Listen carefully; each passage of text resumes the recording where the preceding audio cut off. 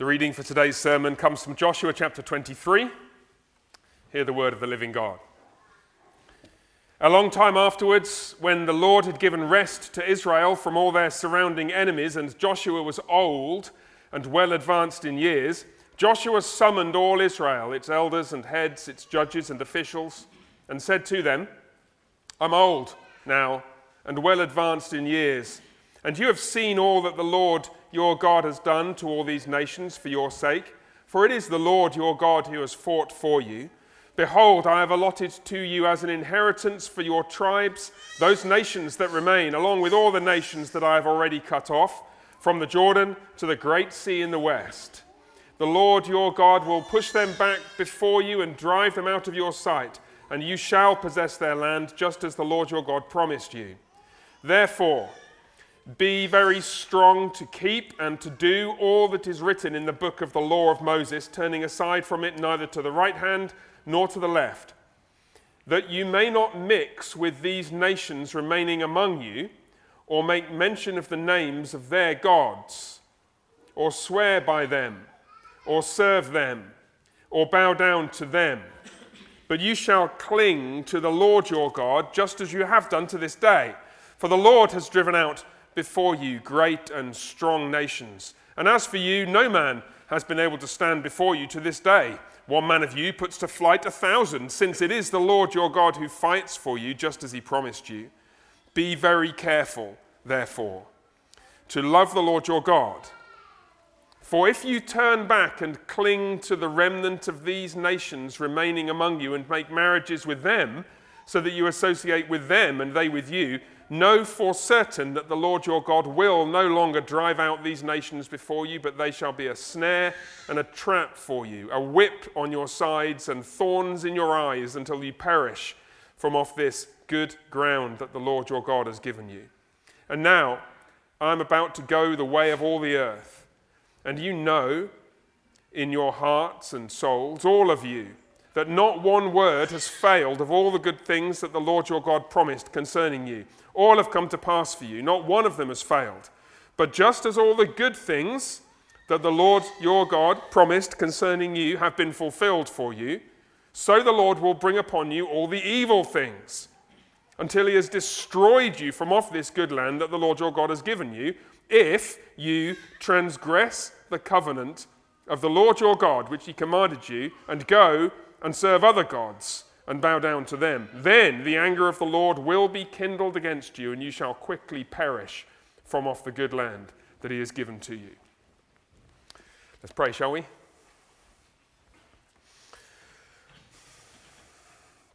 Merciful God and Father, we pray that you open our eyes, that we may perceive in this, your word, that which we need to hear, so that we may live lives of faithfulness in the world where you've placed us. We pray also that you'd give us eyes to see the idolatry that surrounds us, that we may learn to discern it, that we may drive it out from our own hearts and minds and lives, and so cleave to you as this text requires. And we pray in Jesus' name. Amen. Amen. I invite you to sit. Let me add my welcome to those of you who are visiting us today. It's a real pleasure for us to see some unfamiliar faces. We're glad you've joined us. We hope you have a wonderful and blessed time with us this morning.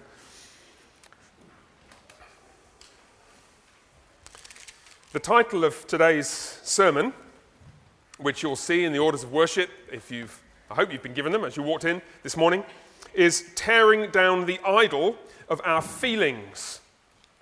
And I want to begin with a quotation which is in the process of becoming rather famous, and I think deservedly so, from an outstanding book by Carl Trueman called The Rise and Triumph of the Modern Self. It's a somewhat extended quotation, but it's very important and quite illuminating, I think, and I've had it printed, thank you, Mrs. Loki, in the order of worship, in the insert. Let me read it.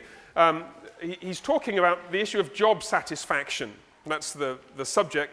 The subject is much deeper than that, but he offers this as an illustration of where the modern world has come to in some very important respects. Let me read it. My grandfather left school at 15 and spent the rest of his working life as a sheet metal worker in a factory in Birmingham, the industrial heartland of England. I used to live near there, just so you know. And it is indeed England's industrial heartland.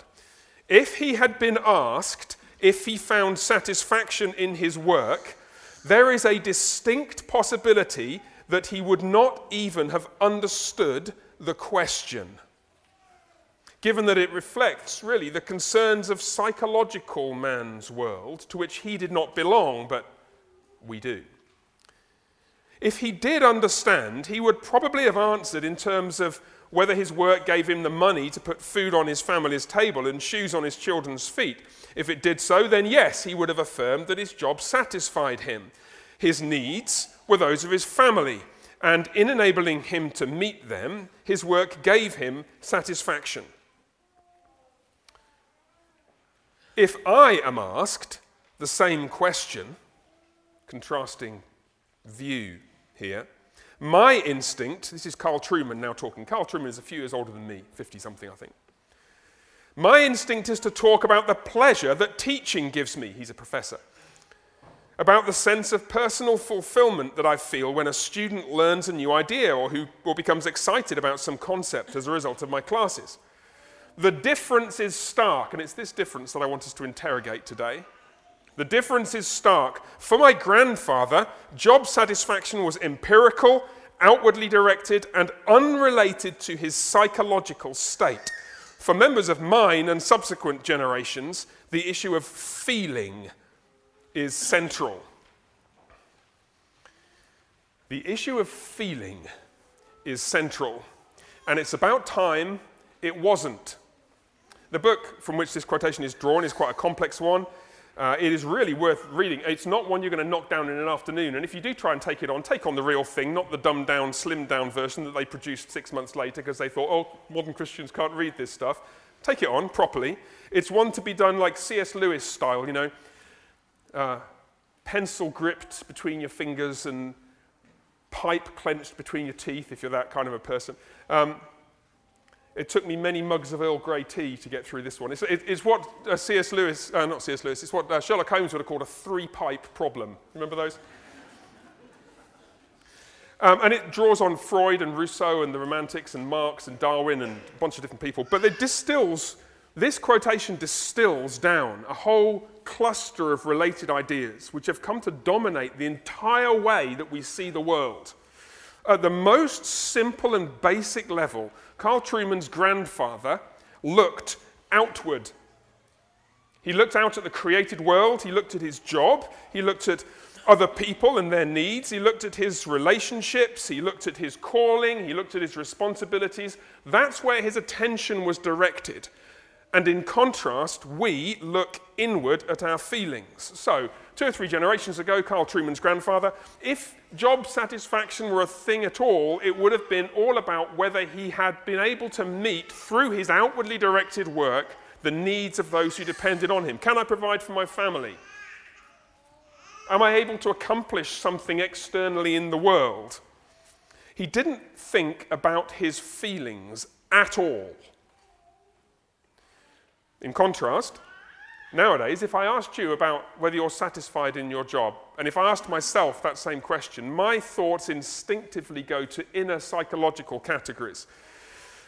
My sense of worth, the sense of accomplishment that I feel from what I get out of what I do, and the value and reward and the self-actualization that I feel or don't feel from looking inward, that I discern in myself when I think about what it means to do my job. And this, I want to assert, is the tip of a vast and destructive iceberg. In every area of life, we have made an idol out of our feelings. Our feelings have come to dominate how we look at everything, to the point where you're thinking now, some of you probably, like, well, what else is there? I mean, of course, how I feel about life is how I feel about life, isn't it? I want to say, yes, it is, because we're idolaters. The idol is the idol of our feelings, and it's about time it was torn down. This idol is so seductive that I'm afraid I predict a couple of different reactions to today's sermon. I think some people will be just completely puzzled. They're like, at all follow. What I want to talk about today is somewhat complex, and it's a three-pipe sermon, maybe. I encourage you to focus and to try and follow what it is I'm trying to say, and I'll do the best I can to explain it. I think some may be offended, personally affronted. I'm not sorry. I am sorry that I haven't done this before. I felt confronted and rebuked as I sat at my desk with a mug of Earl Grey tea trying to figure this stuff out. And I'm grateful to God that he's not kept me blind any longer. The issue of the idol is prompted by Joshua 23, and I want to just briefly explain where this has come from. We're not going to be spending so much time in the text today. Today's sermon is mostly application, but I want to just show you where it comes from in the text. You remember that we're in the last and final section of the book of Joshua. We've had the first three sections. They've entered the land, they've conquered the land, they've allocated the land, everyone's got their inheritance. There they stand in this gloriously privileged position which resembles ours in some remarkable respects, because here we are in Christ, heirs of the nations, with privileges the like of which that generations past could not dream about, never mind experience. And with this in mind, Joshua stands before the assembled western tribes of Israel. He sent the easterners home in the previous chapter, and he confronts them. He reminds them that God has done all this stuff for you, verses 1 to 5. Here's all the things you've got. And then he says, look, verse 6, therefore be very strong. This is what you need to do if you want to keep the land. You need to keep and do all that's written in the book of the law of Moses. Don't turn from it to the left or the right. This is how you're going to remain in your inheritance. Church. Church as in you people, right? Congregation of all saints. We need to keep and hew closely to and love and follow and do the word of God. That's how we're going to remain in our inheritance. But do you notice Joshua goes on and he says something new? You're familiar with the keep the law of Moses thing from back in Joshua chapter 1 verse 7 and a few other places in the book where he's had this exhortation. But in chapter 23 verse 7 there is something new. It's not been mentioned before in the whole book. It's an emphasis that Joshua now needs to direct his hearers' attention to, which I now need to direct your attention to, which is remarkably reminiscent of our reading from Exodus 34 in God's providence. Verse 7, can you spot the new thing he says? That you may not mix with these nations remaining among you or make mention of the names of their gods. Can you see? This is the thing that's going to take you away from the law of God. Their gods. And notice the emphasis. He repeats multiple verbs to highlight the danger and emphasize the problem. Make mention of the names of their gods, or swear by the names of their gods, or serve their gods, or bow down to their gods. That's the thing we've got to not do. We must keep away. Instead, verse 8, we must cling or cleave, literally, to the Lord. The language is that of marriage. It's taken from Genesis 2:24. Just as husband and wife are to cleave to each other in love, so we are to cleave to the Lord and stick with him and not follow these alternatives, these idols, which is why idolatry in Scripture is spiritual adultery. And then again at the end of the passage, verse 16, if you transgress the covenant of the Lord your God, which he commanded you, and how would you do that? And go and serve other gods and bow down to them, then you're finished. It's idolatry, which is now highlighted as the great danger for the people of Israel. And if you read on in the book of Judges, then that's what you see. The people are frequently, every generation or every other generation, being drawn into idolatry. And what's really intriguing, I puzzled about this on Tuesday. I was like, what do I do with this? Verse 11, just look with me. Just look at verse 11. Be very careful, therefore, to love the Lord your God. I was thinking, what? Why would we need to be careful? And then the thought just struck me. We know what their idols were. They don't. They do not yet know how precisely they're going to be tempted. By what idolatrous temptations are they going to be gripped? We look back and we think, yeah, Baal, Ashtoreth, just steer clear of them, you'll be fine. They didn't know. So they looking forward need to be very careful, and we looking forward therefore need to be very careful, because it seems to me that we've done quite a good job of identifying some idols, but we have completely overlooked too many of them. We have identified quite well the idols of consumerism and our physical image and career and wealth and some of the underlying ideological structures like Marxism and postmodernism. We've identified the greatest false god of our age, the state. I'm not always so sure we're so good at resisting all those idols, but I think we have probably done a reasonably good job of identifying them. But I think we've let one through the net. I genuinely think that the idol of our feelings has slipped in unnoticed and is now starting to shape the way that we live, the way we relate to each other. It certainly shapes the way that many Christians worship, and it will destroy us unless we tear it down. And so that's what I'm going to try and help us to start doing today. A brief reminder of the theology of idolatry. We'll talk about this first. I want to just kind of sketch what idolatry is and how idols work, and that'll be familiar to many of you, but a refresher will do as good. And then I'd simply want to apply the lessons, which seem to me come straight out of this text, to this particular idol. I want to try and show you how we are in the process of being ruined by the idol of our feelings. You with me? So briefly, a quick theology lesson. What is idolatry? An idol is something that's not God, which is treated as though it were God. A false god is how we might think of it. And so because it's treated as God, even though it's not, it starts to have a kind of absolute status in dictating our lives. Think of Old Testament Israel and worshipping the Baals or the Ashtoreths or some other gods of Moab or wherever else. They devote themselves to that God. In effect, what's happened is that, as Paul puts it in Romans 1, we've exchanged the Creator for something that is created. That's the fundamental distinction at work in idolatry. We ought to worship the one who made us, the Creator. Instead, we worship something that is created. We exchange the glory of the immortal God for images made to look like mortal man and birds and animals and reptiles. Created things.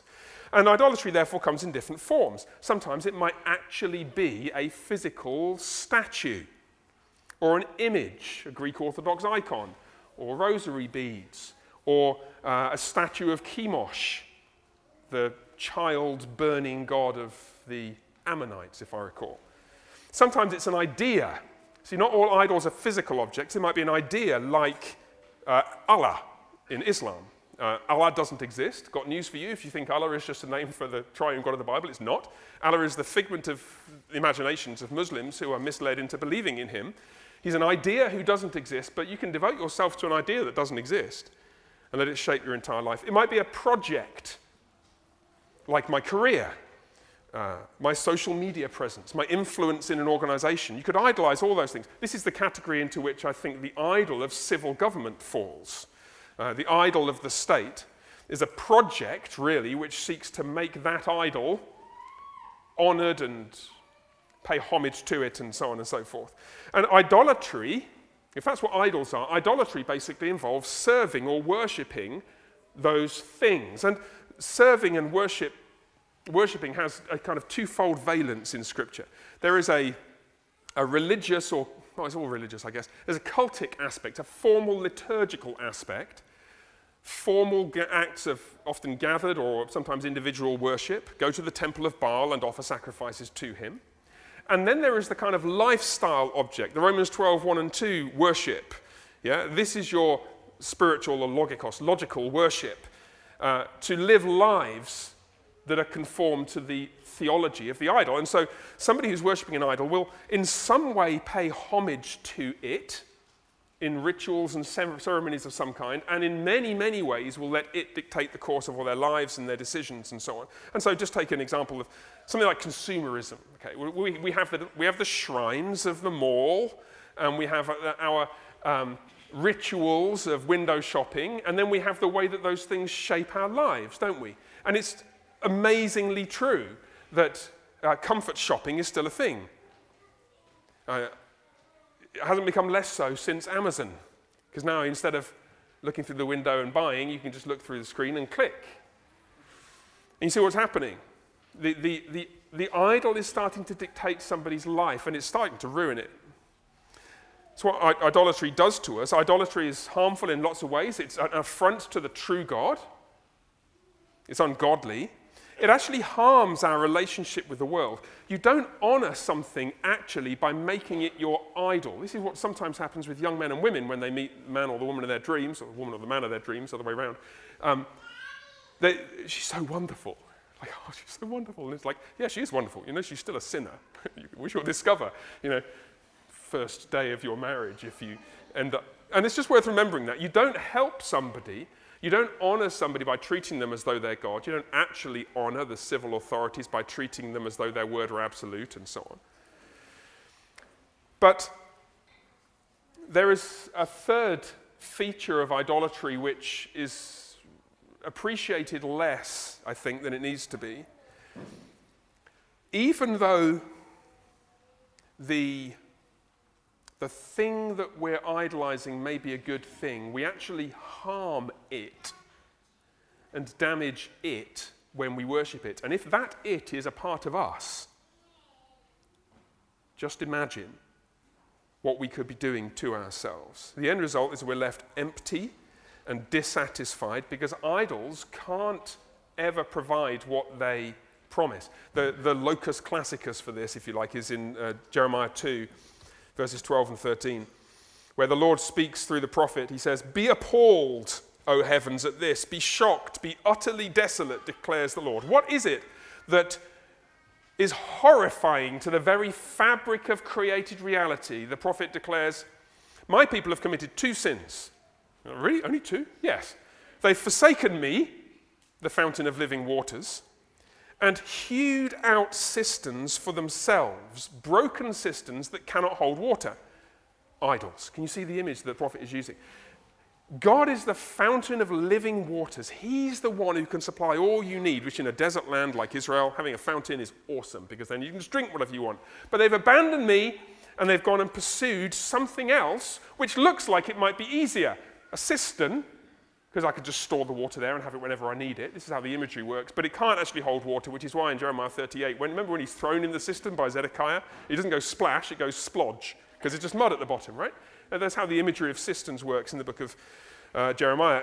If you're trying to be satisfied by pursuing an idol, you will fail and you'll be ruined by it, and all your relationships will be destroyed by it. It's like trying to quench your thirst by drinking seawater.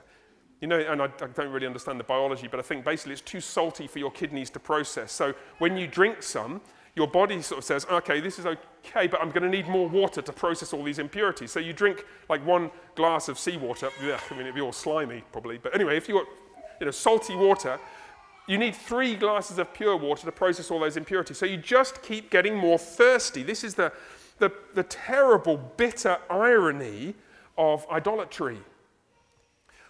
You think that we effectively take it on its own terms. It's like we believe it's publicity. We believe what it says about itself.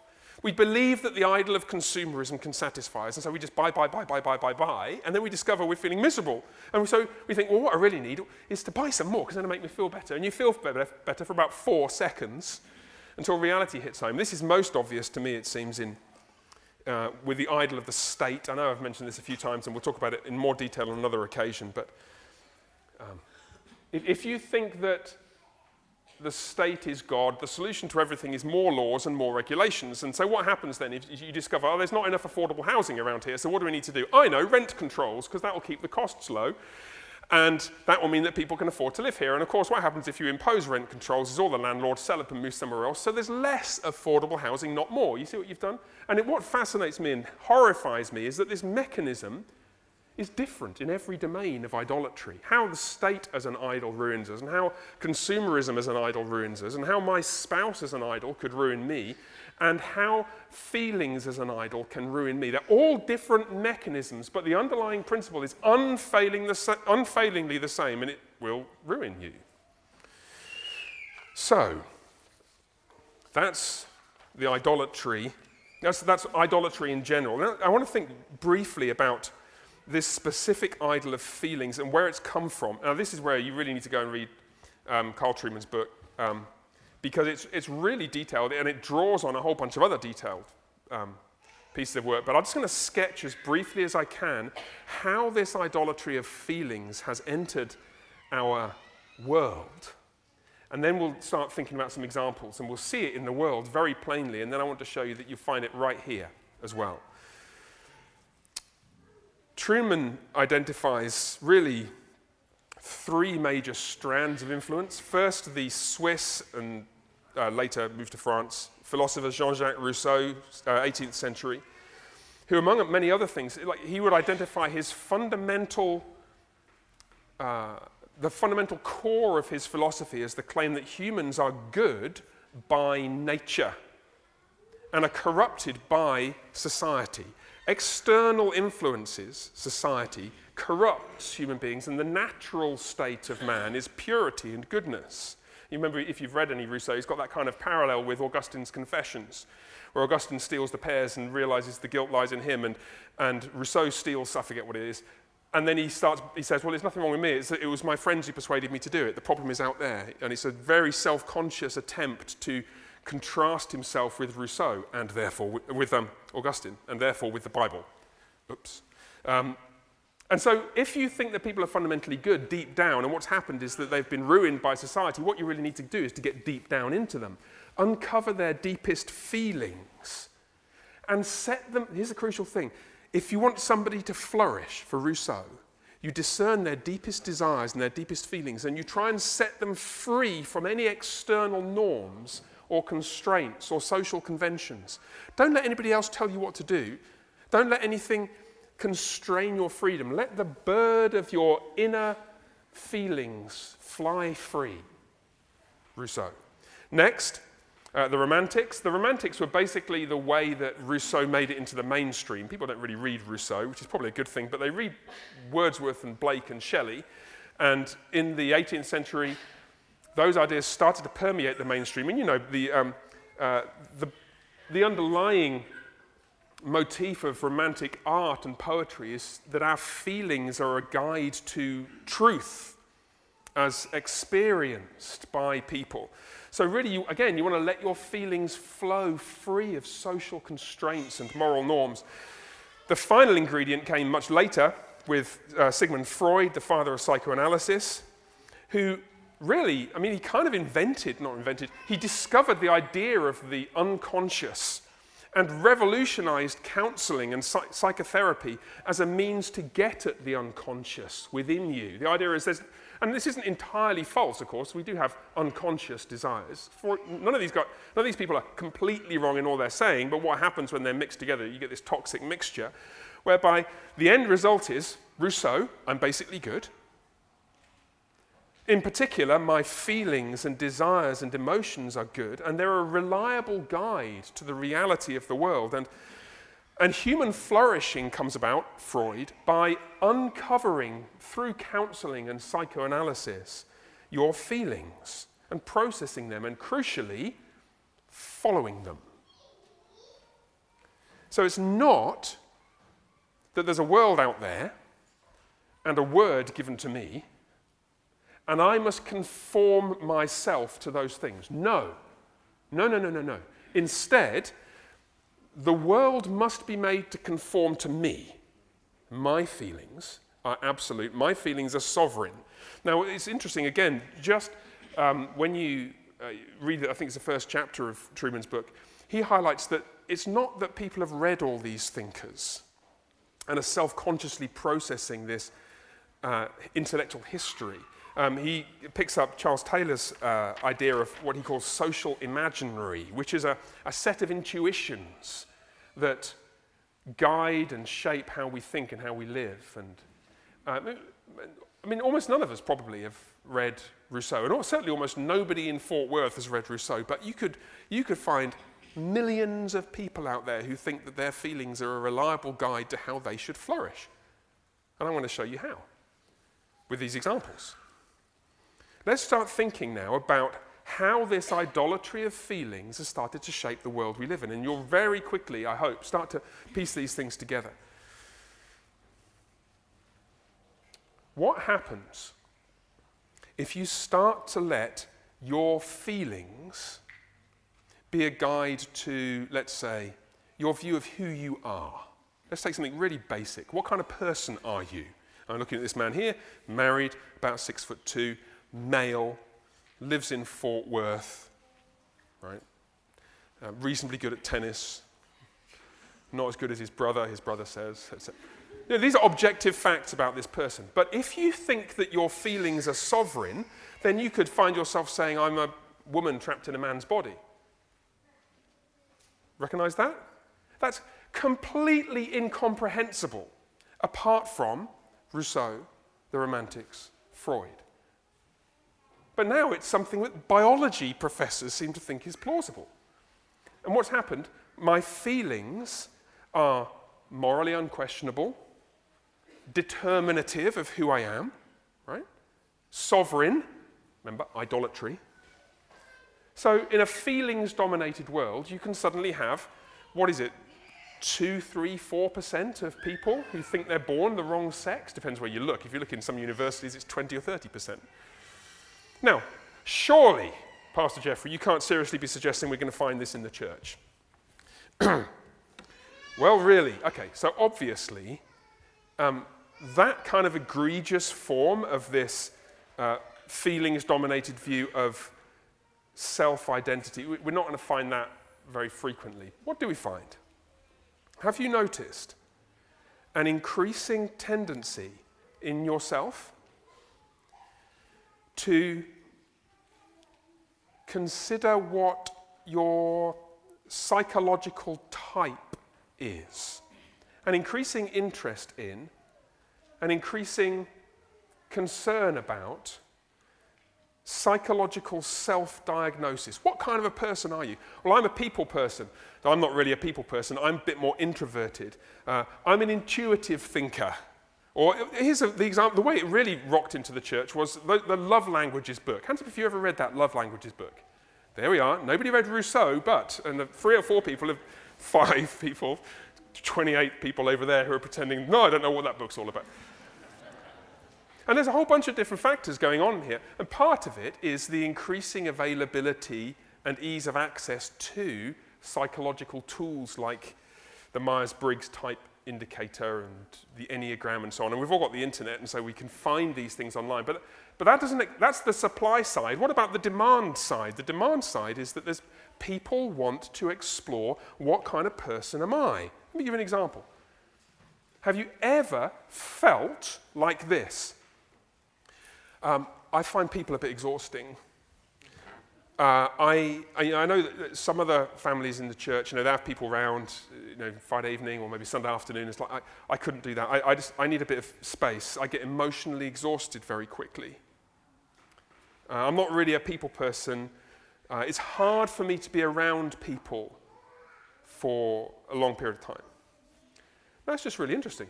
Like, how the heck do you know you're any different from anybody else? How would you know? I mean, you might be now, you might have become like that because we become soft in relation to psychological and emotional and physical strains and stresses that we seclude ourselves from. If you don't ever lift anything, you become weak. If you don't ever put yourself in a position where there's lots of people around, you stop being a person who can handle lots of people. That's just what happens to human beings. But it's just really interesting. Like, what is that just you?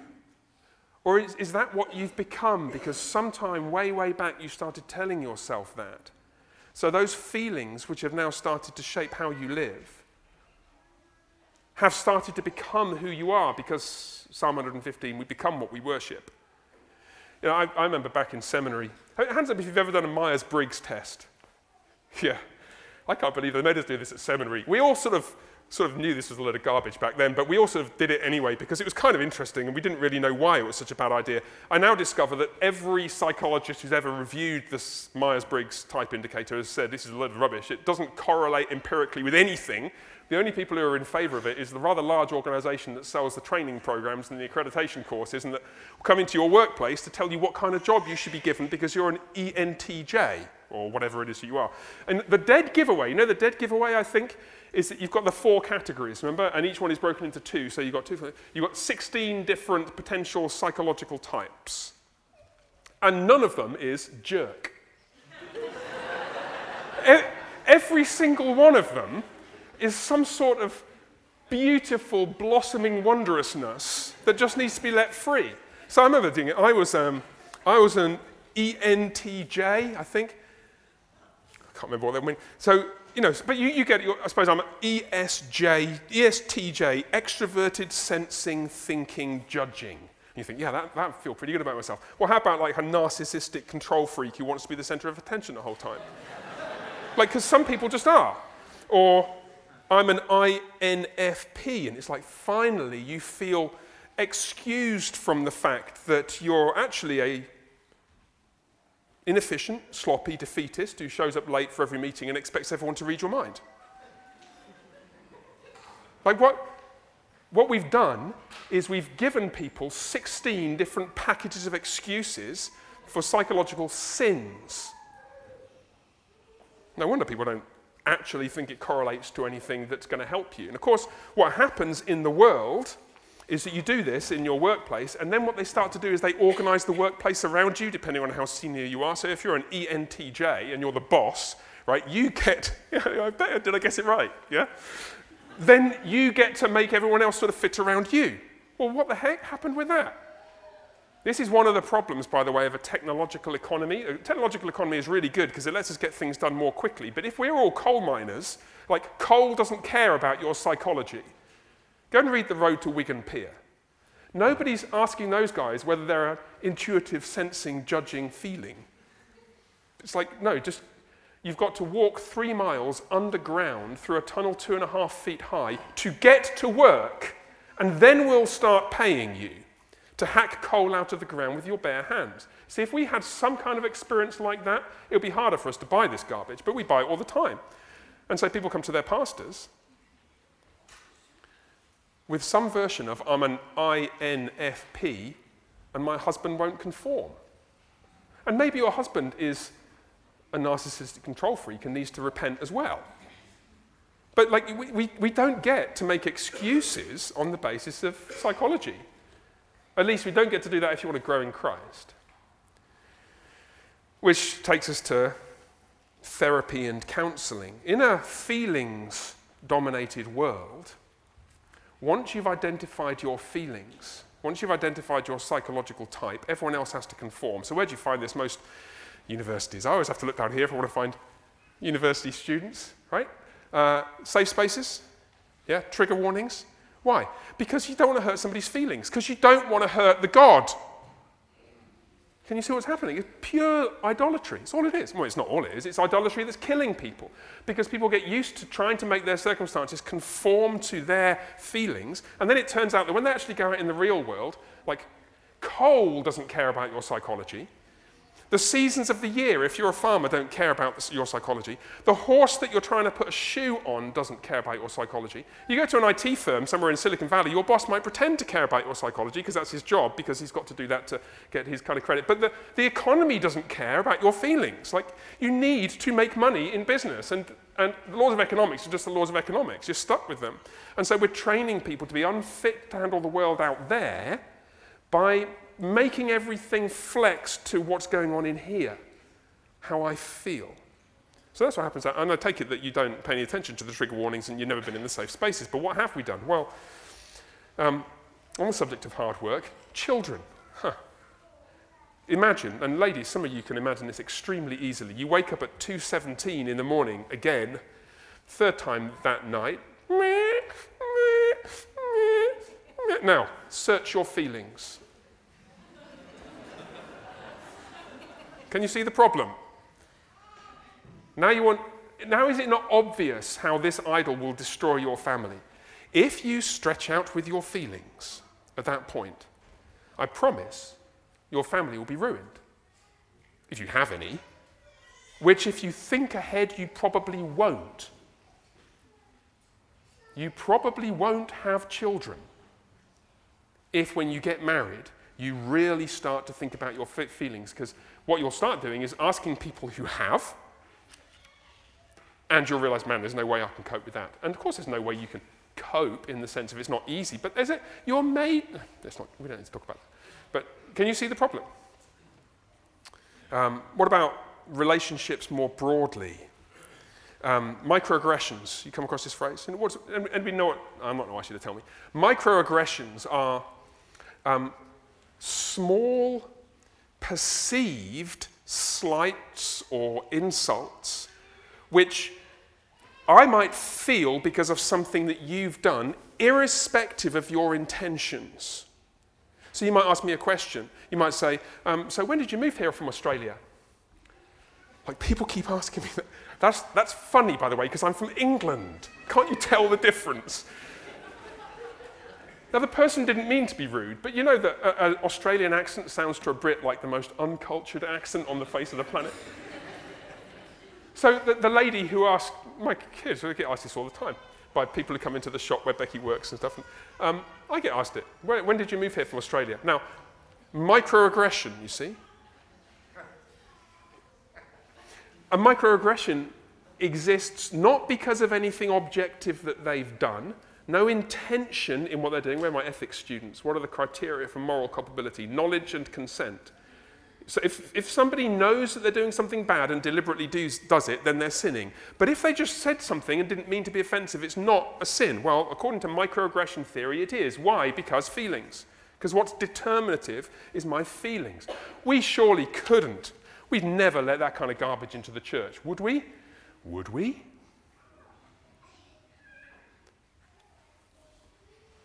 You know how easy Christians take offense at each other? Have you noticed? And have you noticed how, not all of you, but some of you do this? You'll start to construct a narrative concerning the person who you're offended on account of, which articulates how they somehow meant it. Now, if they meant it, if they were deliberately being insulting, that's sinful on their behalf. Now, it doesn't follow from that the right thing for you to do is to be offended, but it is at least true that they have done something wrong, right? But what should you do as a result of that? Well, if your feelings are absolute, then you've got to let your feelings be your guide. And actually, if your feelings are absolute, then it doesn't matter what they meant. I just feel offended. I felt slighted. I felt left out. I felt like they were talking about me. Like, stuff your feelings. For your sake. Because if you let them be your God, and you stick around here long enough, everybody's going to say something to offend you, and you'll have 280 people who you're convinced all hate you. Never put down to malice what can easily be put down to stupidity. Seriously. People are far more stupid than they are malicious. And being thoughtless is morally culpable, but it doesn't mean that they intended to offend you. Maybe they just thought you sounded Australian, and I need to get over it. Finally, let me say just a word briefly about the world of work. I alluded to this previously, but this was when the light started to dawn. When we got Mr. Douglas and Mr. Durst to talk about work at the men's discipleship breakfast about 10 months ago. Go back and listen to that recording. I can't remember who said it. One of those two men said, speaking as an employer of a fairly large number of people, we have no duty to provide you with self-actualization. Reflecting on the phenomenon of staff wanting to join a company and saying, I'm looking for a place where I feel valued. Note it, it's so instinctive, isn't it? Wouldn't you love to be in a company where you feel valued? Sorry, we sell steel products. Our customers don't care about your feelings. So I did this experiment on myself. Okay? I thought, I can't experiment on you guys, that would be unfair. So it was Friday morning. I got to precisely this point in the sermon. Are you impressed? I got this far on Friday morning.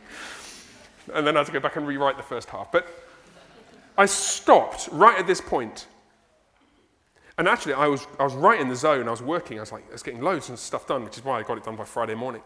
But I stopped and I started to look at my feelings. Now listen, I love my job. I absolutely love what I do. I can't believe we get to do this and it gets called work. even, some of the early mornings trying to figure out at 6:30 on a Sunday morning what this text means. I love what I do, but I stopped at about 10:30 on Friday morning and I started to examine my feelings. Do you want to? I'll tell you what I found. I felt immediately slightly lost. Like, what am I doing here? I felt slightly empty. I was trying to step outside my consciousness and look in, and I felt uncomfortable. I had a dull ache in my left elbow. I don't know what I've done. I got ache in the small of my back. I think I know what I did there because I heard the crunch a few months ago when it went. And then my thoughts, I was thinking about later in the day, and I started to feel overwhelmed because there's quite a lot still to do. I was meeting with 2 different people on Friday. It was delightful, but I've still got some work to do on this sermon. I started to feel inadequate, and the more I examined my feelings, the word depressed popped into my mind, so I wrote it down here. I thought, am I depressed? Now, a few moments earlier, I was absorbed in what I was doing. And loving it in the sense of pile of books everywhere, just trying to wrestle with these ideas and make them slightly digestible. Let me know how I've gone with that. And there I was, and what would be the worst possible thing at that moment would be for a psychiatrist to walk in the room and say, hey, listen, I encourage you to think about your feelings. Why don't we talk about that? Why don't you write them down? He would prescribe me a truckload of antidepressants and tell me to take 6 months off work. Seriously. If I described to him or her what I felt at that moment. Now, this gets into the stuff about mental health, concerning which, see the podcast a couple of weeks ago. I'm not saying that the whole pharmaceutical side of the mental health industry is totally bad. Go and listen to what Pastor Cogbill said about that on the podcast when I interviewed him. Very, very helpful. But here's the problem. We actually find joy and satisfaction when we're not looking for it. That's the key thing. It's like what C.S. Lewis says about joy. Have you read Surprised by Joy? Such an insightful book. That joy is not a thing that you can find. Joy is what you experience in other pursuits that you're absorbed in. It's why Cal Newport wrote that book called Don't Follow Your Passion. Every 18 to 25-year-old should read that book before you apply for your first job. Don't Follow Your Passion. Fascinating book. What you should do is try to get really good at something so you can get absorbed in it, so that you love it and you find joy without even realizing that's what you're looking for. And so I was sitting there, I was thinking, what do I do? Because I was depressed at my desk, and so I wrote on a little piece of card and stuck the post-it note on my computer, stuff your feelings. Right? That idol needs to be torn down. Can you imagine Jesus, just for a second? We've almost done, I promise. Imagine Jesus in the Garden of Gethsemane. Good job he hadn't read Rousseau. Not my will, but yours be done. Let's pray together, shall we? Merciful Father, tear down this idol, we pray, that it may no longer exercise control over our lives, ruin our relationships, compromise our productivity in the world, and tear apart our families. And we pray that this church, of which we're privileged to be a part, would grow and thrive as we seek to cleave to you. And we pray in Jesus' name. Amen.